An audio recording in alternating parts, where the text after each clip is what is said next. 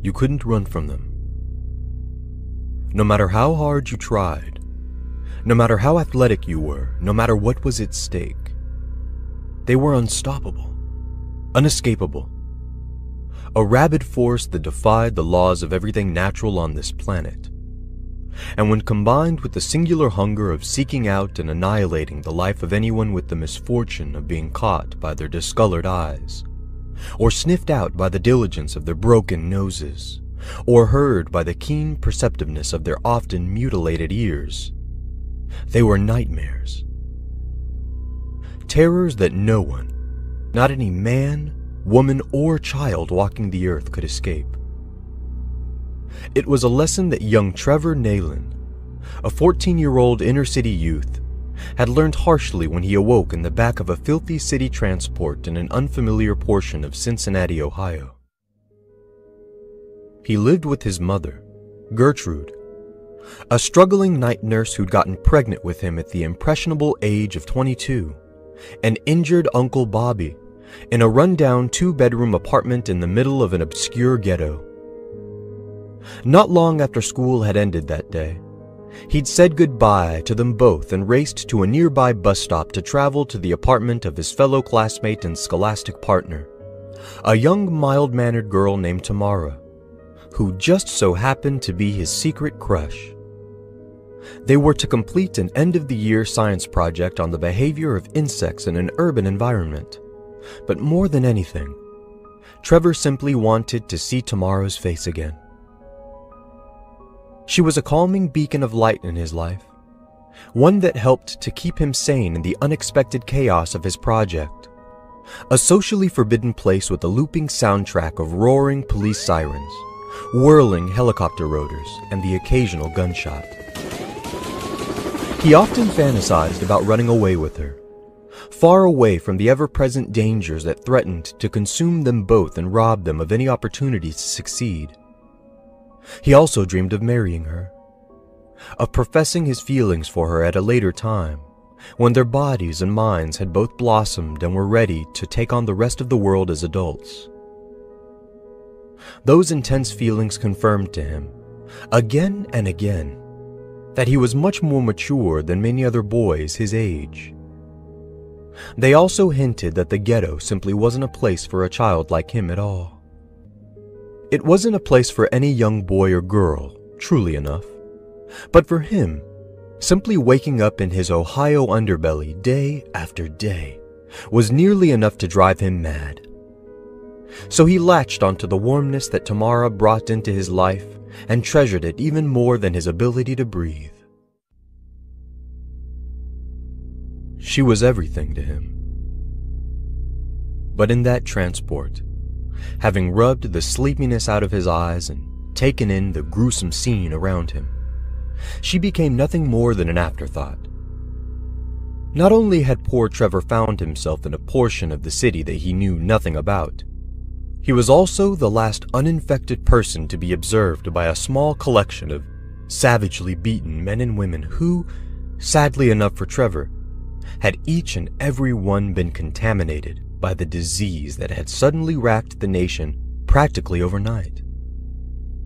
Not much had been revealed to the general public about the sickness at that time. It was exploding into existence in densely populated cities like New York, Los Angeles, Chicago, Miami, and Seattle, and of course in the horridly packed city blocks of places like Cincinnati.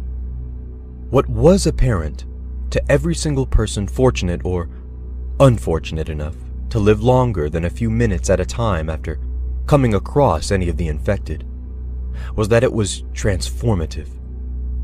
Not only did it give someone crippling headaches, an irritating cough, pulsing, pus-filled boils of various colors, or a spinal pain that rivaled the sensation of being slowly bent in half by a vengeful, hypothetical demigod, it also seemed to eventually quell any traces left of humanity. The selfish instincts to destroy, to humiliate, to possess, and to maim became sole reasons to exist.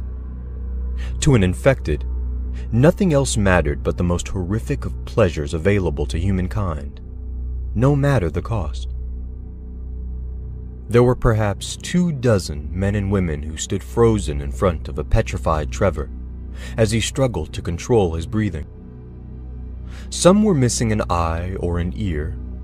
Some had entire patches of hair ripped away from their scalps. Some brandished makeshift weapons in their trembling hands. And there was even an elderly woman who had sagging skin with the consistency of a raisin, who'd somehow gotten someone's prosthetic limb wedged deeply into her chest. Random spurts of blood flew out of the wound to land sloppily onto another young woman's head, which had been bludgeoned until it nearly split in two. Both walls of the vehicle, as well as most of the leather-covered seats within, had been painted in hectic strokes of moist blood. The sickening aroma of the liquid, something that smelled to Trevor like an amalgamation of freshly baked breads and rusted metals, filled his nostrils as he opened his mouth and spoke the only words that he could think of in the moment. "Please," he whispered. "Please tell me that you're all okay." What happened next happened so quickly that Trevor didn't even have time to think as his body instantly reacted to the ensuing panic. Someone screamed harshly at Trevor, prompting everyone in the bus to rush the poor child as he scrambled to stand up in his seat. He heard a young, feminine voice shout at the top of her lungs, finishing an almost incoherent sentence with the words, "Rape him." And then a tall gentleman with endless turtle-green dreadlocks pounced forward after a quick sprint to vault himself at Trevor with an ear-splitting grin. Trevor ducked, sending his chin into his knees as the grinning man flew through the air with a disturbing cackle to smash into and through the glass of the rear emergency exit window. Sharp droplets of glass cascaded down onto Trevor's back as he spun on his sneaker-covered heels and shoved the rest of his assailant's body through. Only half of him had traveled through the window, all the way up to his twitching waist. Trevor grimaced as he pushed with all of his might, nearly sending his attacker into the world outside, until he felt someone's bony fingers wrap themselves around his slim ankle. He jerked his head around and stared down with wide eyes at the elderly woman, who grinned up at him with a mouth bereft of any teeth. Her slimy gums made a wet smacking sound as she bit down on them a few times and began to giggle uncontrollably. Trevor frantically looked up to see that the rest of the bloody mob was nearly upon him, and after desperately kicking the old woman's hand off of him and furiously stomping her face away from his seat, he screamed with the effort of then sending his entire body into the now motionless corpse stuck in the broken window.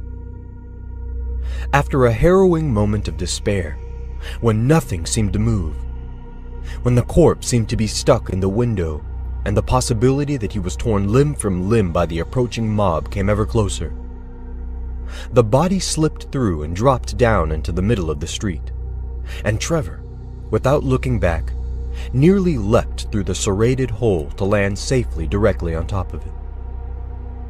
He spared no time to look about him as he rushed to his feet and dashed away from the bus of horrors, right down the middle of the empty street into a vacant intersection. If only young Trevor had looked both ways before he crossed the street. Because in those next few moments, as he clutched his chest as he ran in an attempt to soothe his pounding heart, a swerving vehicle sped through the intersection and slammed into him. The accident began and ended in a matter of seconds.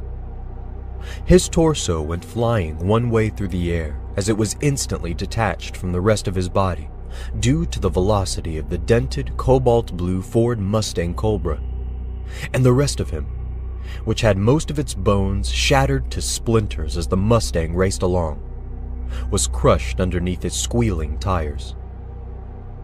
The last thing that Trevor's nearly lifeless eyes beheld as he fell back down onto the street was the shocked expression of a young bald beauty with shining cocoa skin as she clutched onto the arm of her boyfriend.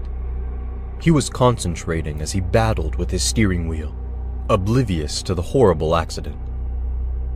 The Mustang roared as it regained its bearings and bolted past the bus, which was rocking from one side to the other as the unrelenting mayhem that was still happening inside of it seemed to give it a soul.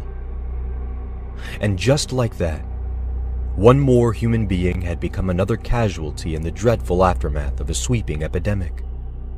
And young Trevor, who only so desperately wanted to see his tomorrow one more time, would dream of her no more.